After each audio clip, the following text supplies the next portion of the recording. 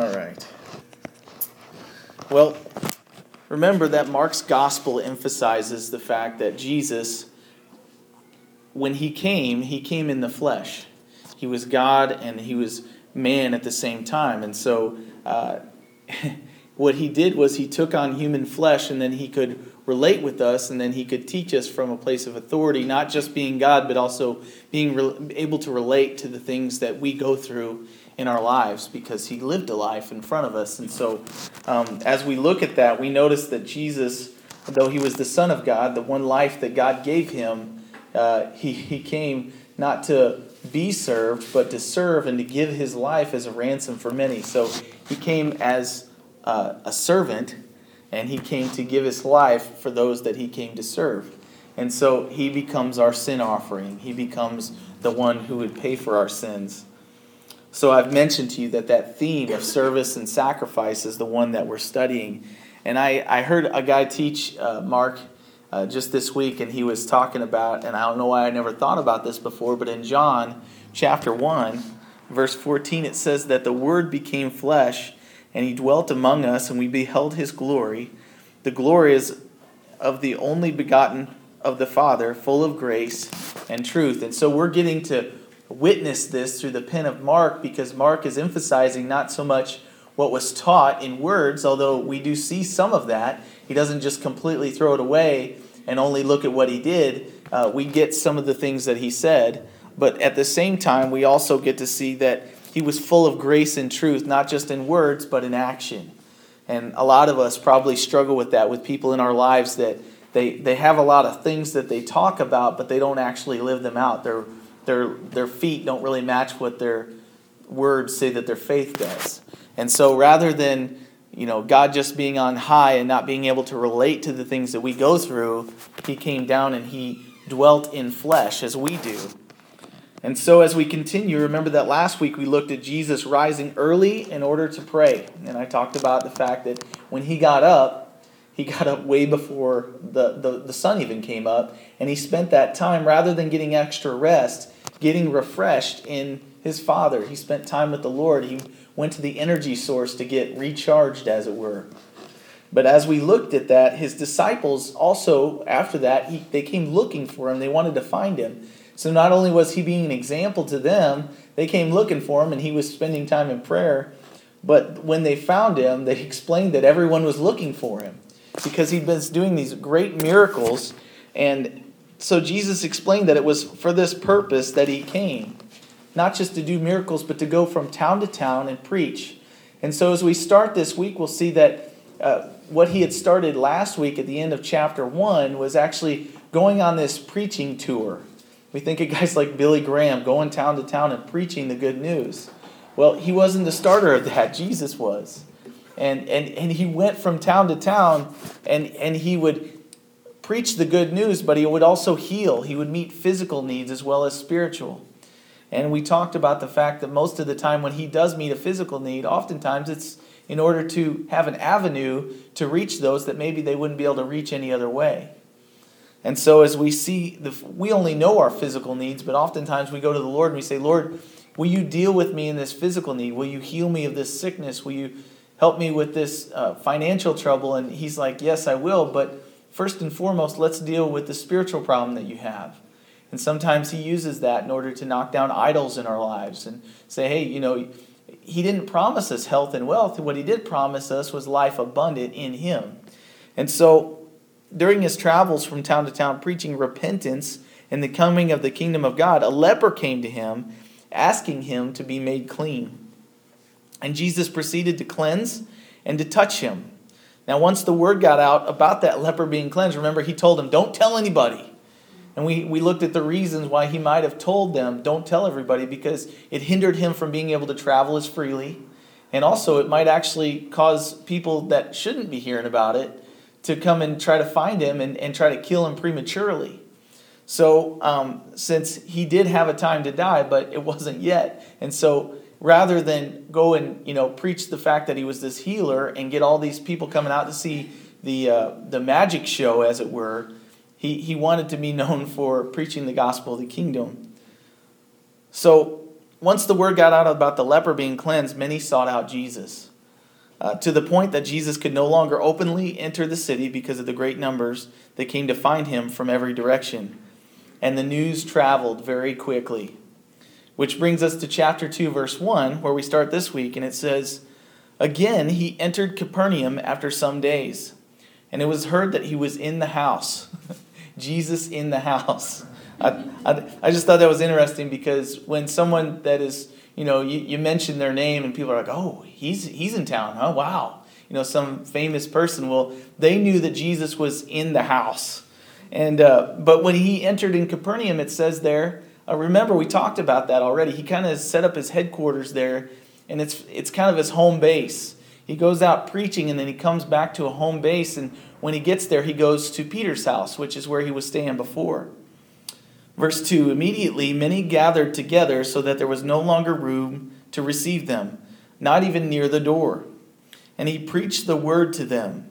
Then they came to him, bringing a paralytic who was carried by 4 men. And when they could not come near him because of the crowd, they uncovered the roof where he was. So when they had broken through, they let down the bed on which the paralytic was lying. And when Jesus saw their faith, he said to the paralytic, 'Son, your sins are forgiven you.'" So Jesus comes back, his first spell of traveling and preaching throughout the region of Galilee, when it was heard that Jesus was in the house. Immediately many gathered there. Now, my first question was, well, how many? Well, it says so many that there was no longer room in the house, and even the door was blocked. There was a lot of people there. Now, I don't know about you guys. My house isn't huge. So if Jesus was at my house, and this was my circumstance, and they were filling the house, we could fit quite a few people in there to the point where it would block the door, but not as many people could get to him as we would probably like. It's ironic to me that we can fill a stadium, we can rent a stadium out and pay for it in order for U2 to show up. And I don't know what U2 tickets go for these days, but it's like $100, $150 for like general admission. Well, people will pay that. But in this particular venue, there wasn't enough room for very many people, and so the door was even blocked. There wasn't any ushers making sure there was plenty of a lane so many people could get in. There wasn't an entrance fee. People were just there because they had these needs. And so it doesn't say that he preached the truth of God to them, and it does not say what he taught. And I'm sometimes bummed when that happens. It's like it says that he preached the word to them. I want to hear the Bible study. There's this part at the end of the gospel, and I think it's after Jesus actually was buried and he resurrected, and they saw him for 40 days. And these 2 men were walking along the road, and it says that while they were walking, they didn't recognize Jesus, but he expounded the scriptures to them. Well, what did he teach them? I want to know that Bible study. But the good news is I think that we'll be able to hear that Bible study if we ask him in heaven. At least that's my hope. I'm just like, okay, what did he see as the most important to teach those guys? But it doesn't say here what it actually had been taught.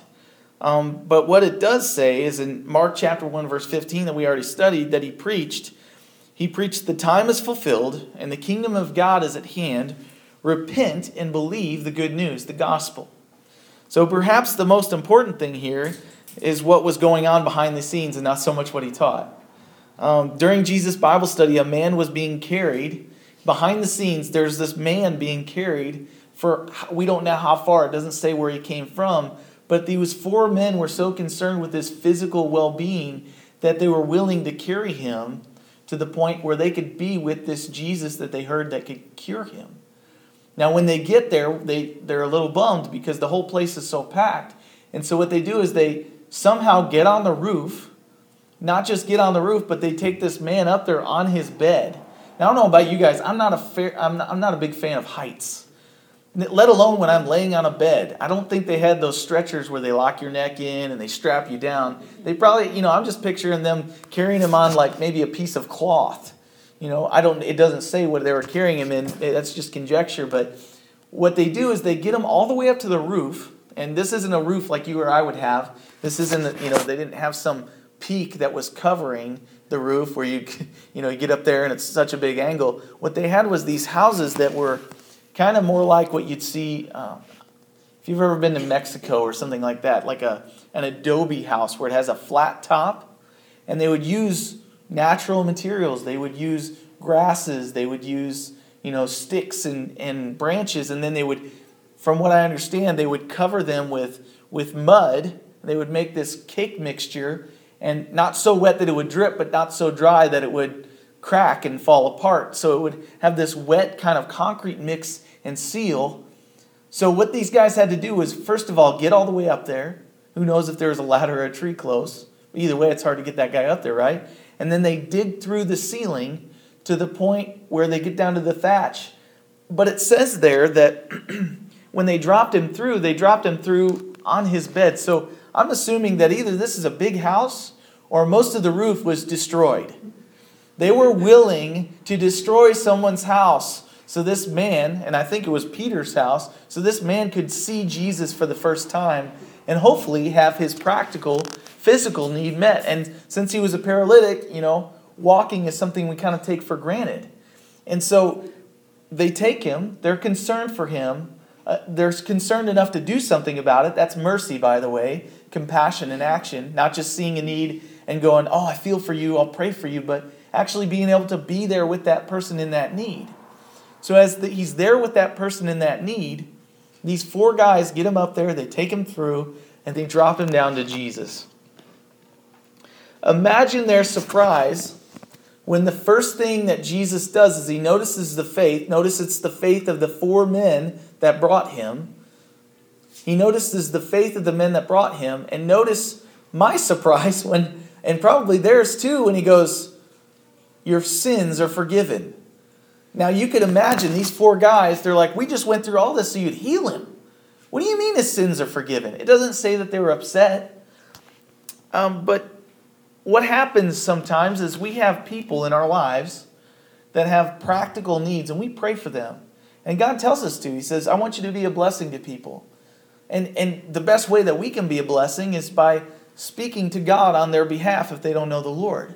And giving them an opportunity to be blessed by Him so that hopefully they will not only have their physical need met, but they will also have their spiritual need met. Now, if this man had been healed of his paralysis and walked out the door right then, the fact of the matter is that he wouldn't have a Savior. He wouldn't have his sins forgiven. He'd walk the rest of his life, and who knows what would happen. He could spend eternity in hell, but have his legs working. So Jesus here doesn't minister to his physical need right away. He says, son, your sins are forgiven.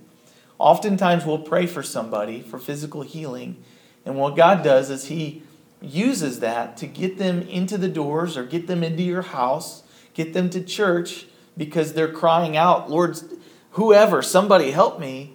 And then God's able to meet them in that need. But it doesn't mean always that He's going to first and foremost, and it doesn't always mean that He's going to heal them. He was using that circumstance to bring them to His feet. And so this happens here. His sins are forgiven him. And whether he realizes that or not, that's the biggest thing that we have to deal with. Our separation from God.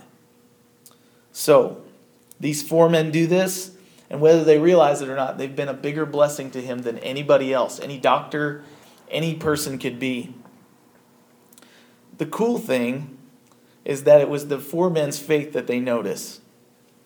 But J. Vernon McGee said about this, he said, now, friend, if you ever listen to Christian radio, you hear J. Vernon McGee, and you instantly know who it is, whether they introduce him or not.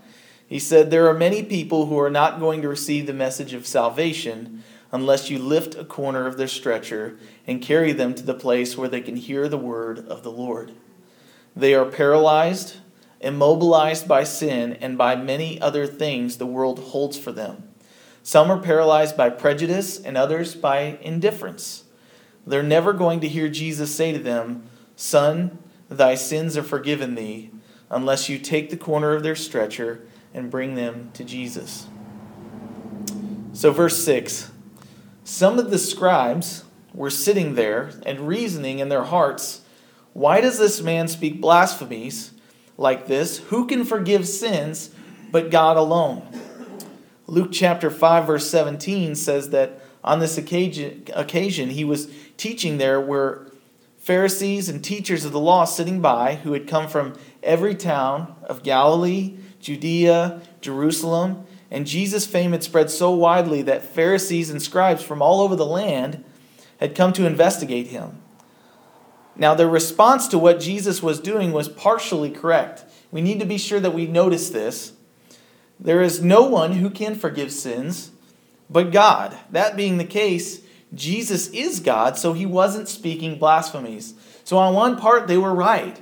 We always, see the scribes and the Pharisees, and oftentimes we just kind of go, well, those guys are they're missing the point completely. Well, not completely, because in this case, they were right. Only God can forgive sins, but Jesus is God. So they should have maybe their ears should have perked up, and I don't know that mine would have. I don't know that I would have been, well, this guy's probably not. They've probably seen more blasphemers that were claiming to be God than they had actually seen God.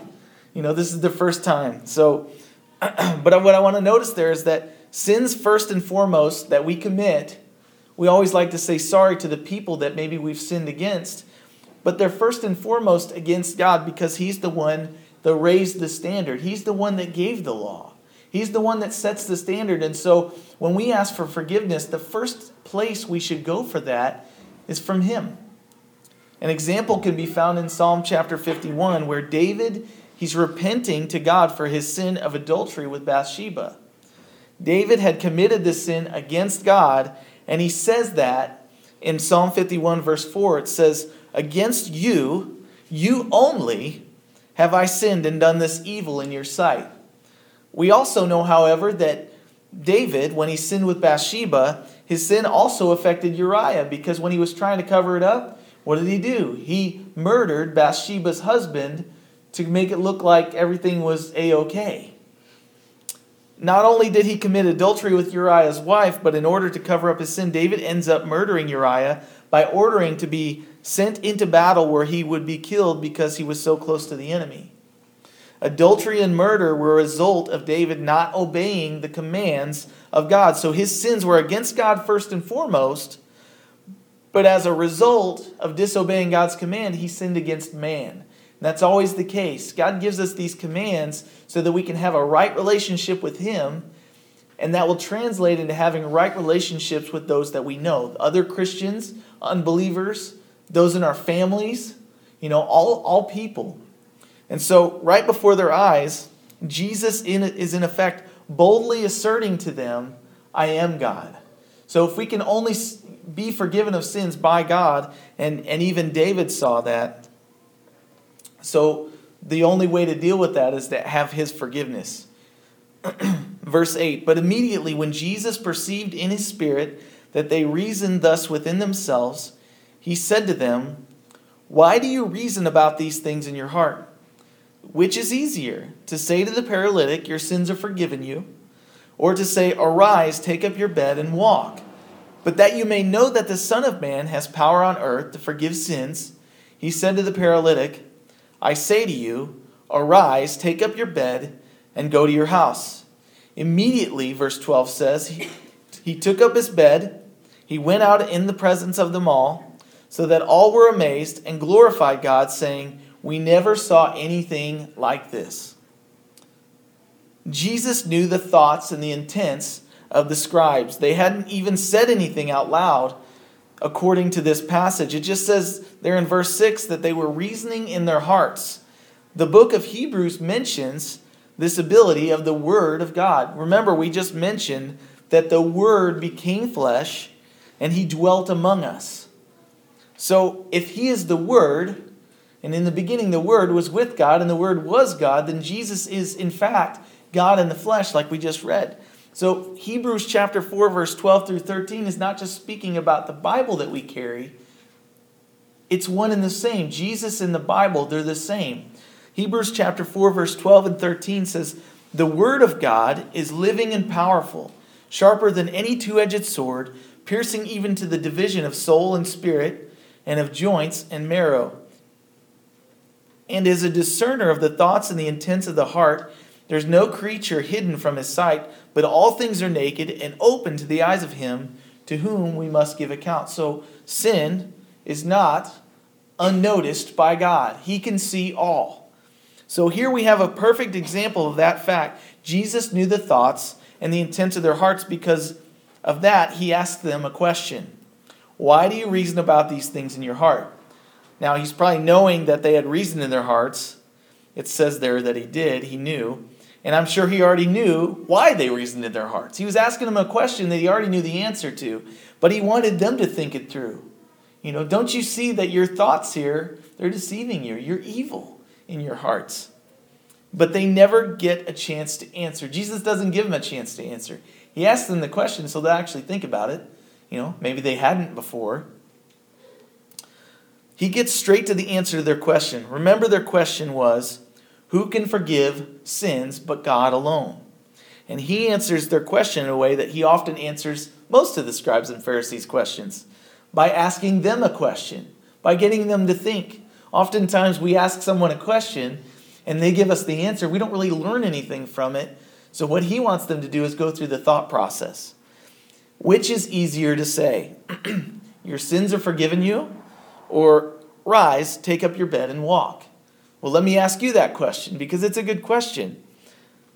Which would be easier? Number one, your sins are forgiven. Or rise, take up your bed and walk.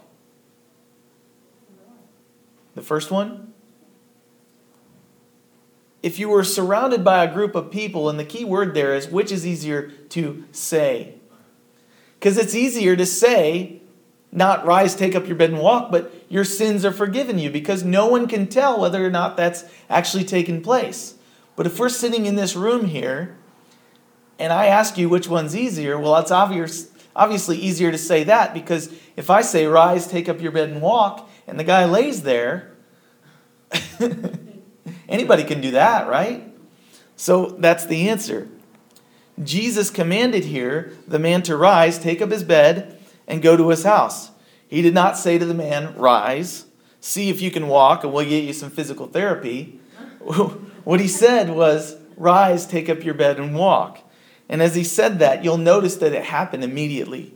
The healing was a miracle.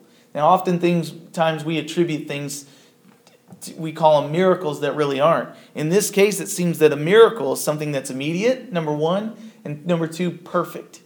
When God does a work, it's immediate and it's perfect. Now, notice that Jesus has a reason for this miracle, and that reason is not so that he can become famous or that other people would want to come see miracles. Actually, the reason is so that the Pharisees and the scribes would know that the Son of Man has power to forgive sins on earth. Isn't that amazing? This man came to have his life, his physical being, healed of paralysis, and what he got was his sins forgiven. And had these scribes and Pharisees not been there, do you think Jesus would have healed him? I can't say yes or no. I don't know. Obviously, that's not the way it went down, but that was just a thought that I had. I'm kind of guessing that the guy that was laying there on the floor was going, praise the Lord for scribes and Pharisees. They caused God to go, you know what, I'm going to do something and show these guys something, and because of that, they got blessed. I don't know if there's any application there, but that was just kind of something I was thinking about. Notice also the result of the miracle. We live in a day and age where we want to see something, we want to experience something. And God does, in fact, do things that we can see and experience, but that's not his main work. Do you know what his main work is? It's to bring glory to his Father. Notice the result of the miracle is all were amazed, and they glorified God. They had never seen anything like what Jesus had done. And that should always be the result of the miracle. If you see a miracle take place, or what you perceive to be a miracle, and what it does is it causes the focus to shift onto some man or some person, know that it's not a miracle of God, because miracles of God give glory to God. They cause people to worship God. Matthew 5 verse 16 says, when he's teaching his disciples, he says, let your light so shine before men that they may see your good works and glorify your Father who is in heaven. So verse 13. Then he went out again by the sea, and all the multitude came to him, and he taught them as he passed by. He saw Levi, the son of Alphaeus, sitting at the tax office, and he said to him, follow me. So he arose and followed him. I'm going to get a drink.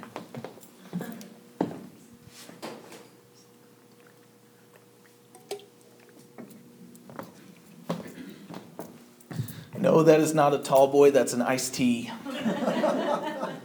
Don't want to stumble anybody in here. It had to be said. What? Raspberry, actually.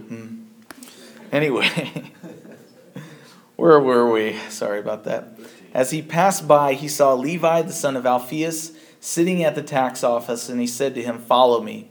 So he rose and he followed him. So Jesus simply walks into Levi's, or we also know him as Matthew. He's the one that wrote the gospel according to Matthew. But he walks into Levi's place of business here and he says, "Follow me." In Luke chapter 5, verse 28, it says Levi's response was that he, number one, left all, he rose up, and he followed him.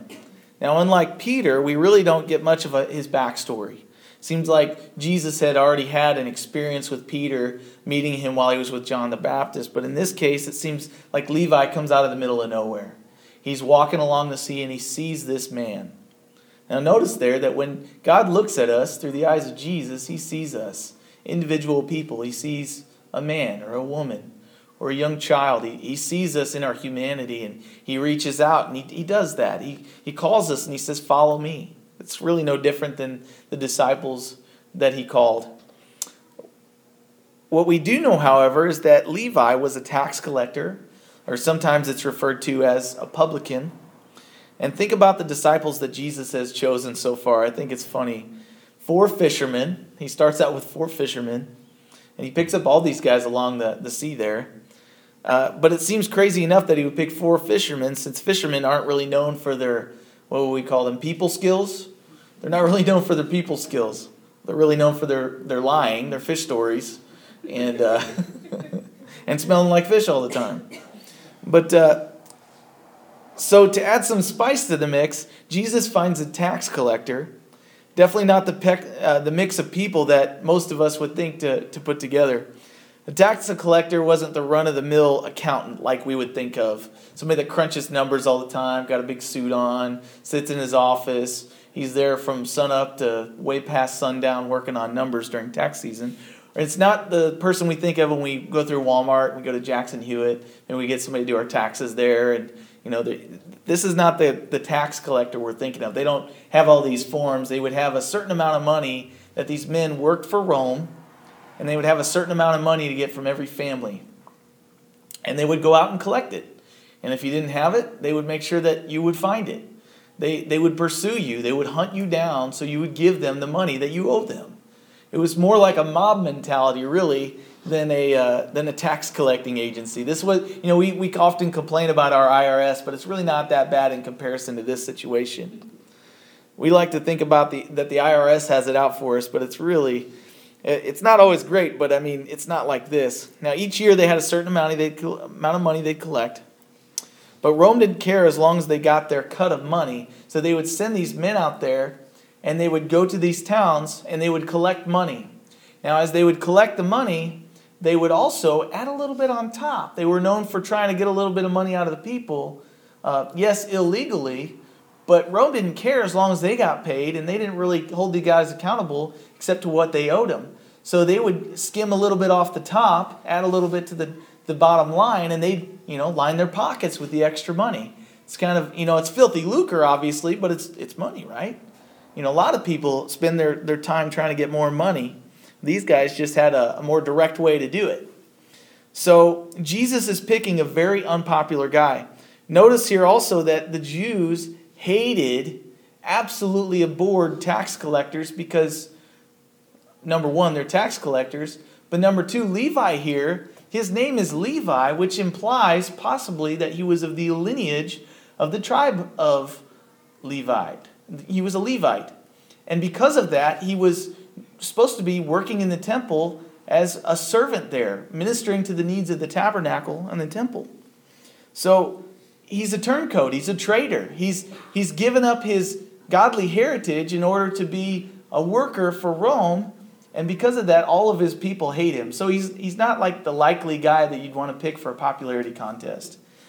So for whatever reason, it seems that Levi was willing, though, to leave all and to follow Jesus. Whatever the reason, I would assume that whatever he knew about Jesus was more promising than the lifestyle that Levi had already chosen for himself.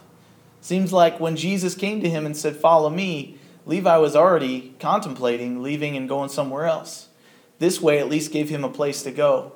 And he had no doubt heard what Jesus had been up to, so, what did he have to lose, right?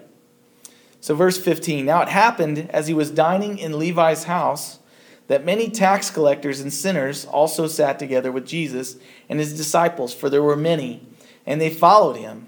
And when the scribes and Pharisees saw him eating with the tax collectors and the sinners, they said to his disciples, 'How is it that he eats and drinks with tax collectors and sinners?'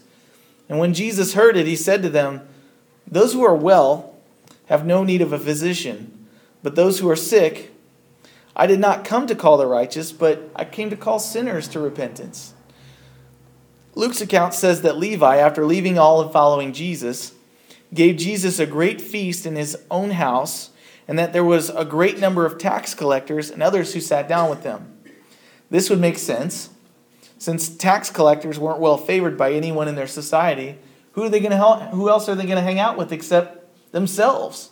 They all kind of get together and, they have their own little clique, as it were. But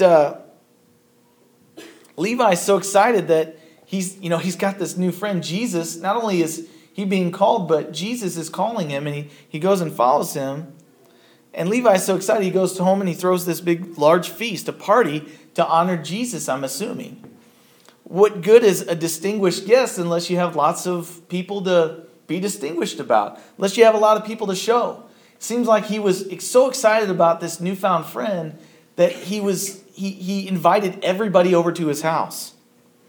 So the scribes and the Pharisees' reaction to this scene is one of disgust.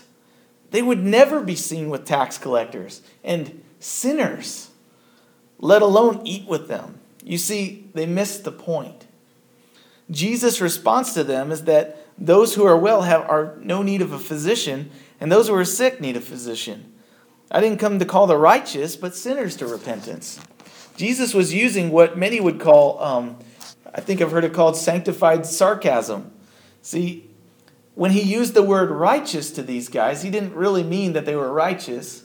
He wasn't saying to the Pharisees, you guys are righteous, you wouldn't know. Like, we've got issues and, they need me, but you don't so much because you do all these good works. What he's saying to them is, hey, look, if you don't see that you have a spiritual problem here, then I didn't come for you.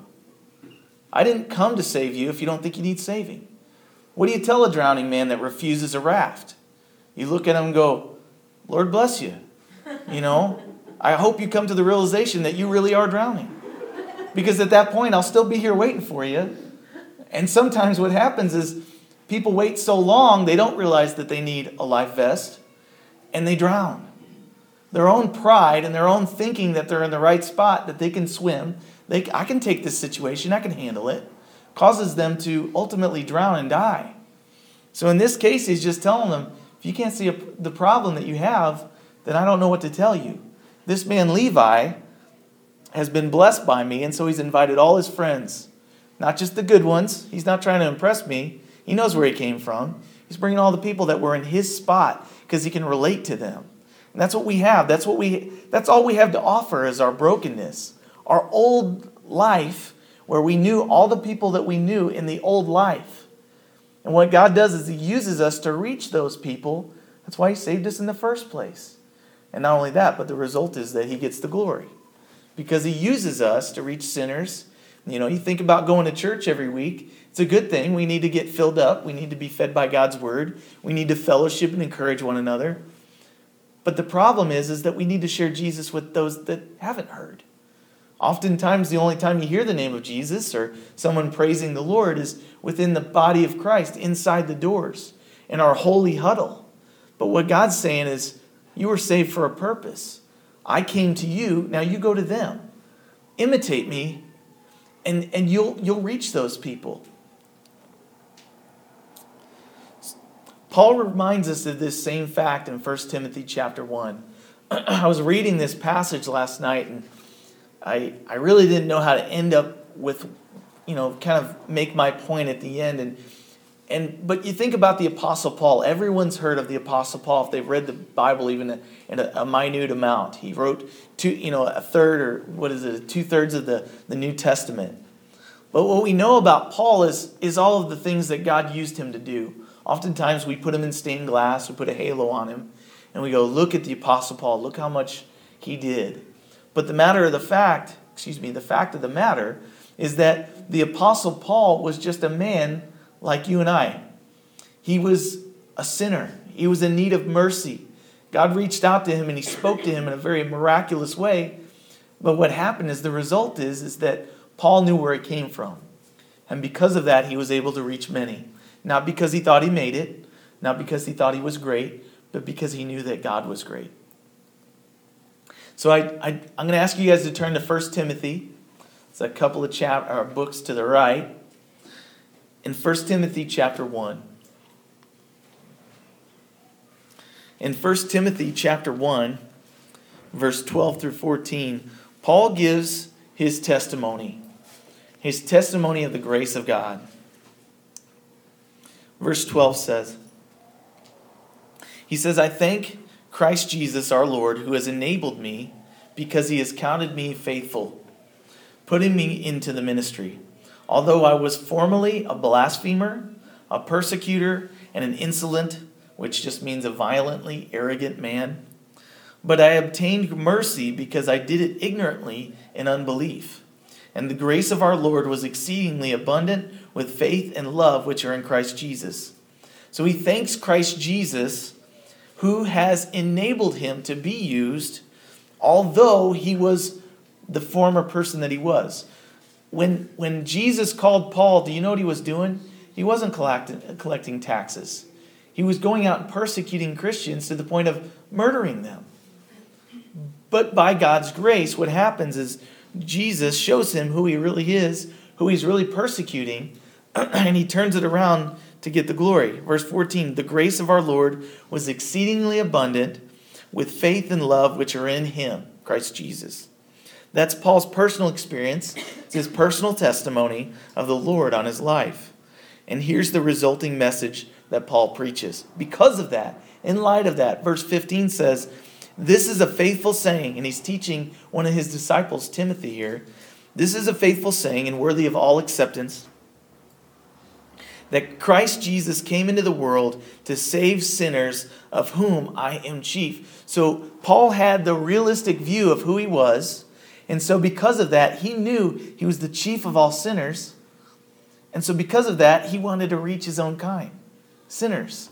He knew that that's who he was called to, because he had a realistic view of himself. The mercy of God on Paul was something he points out to Timothy in the very next verse, verse 16.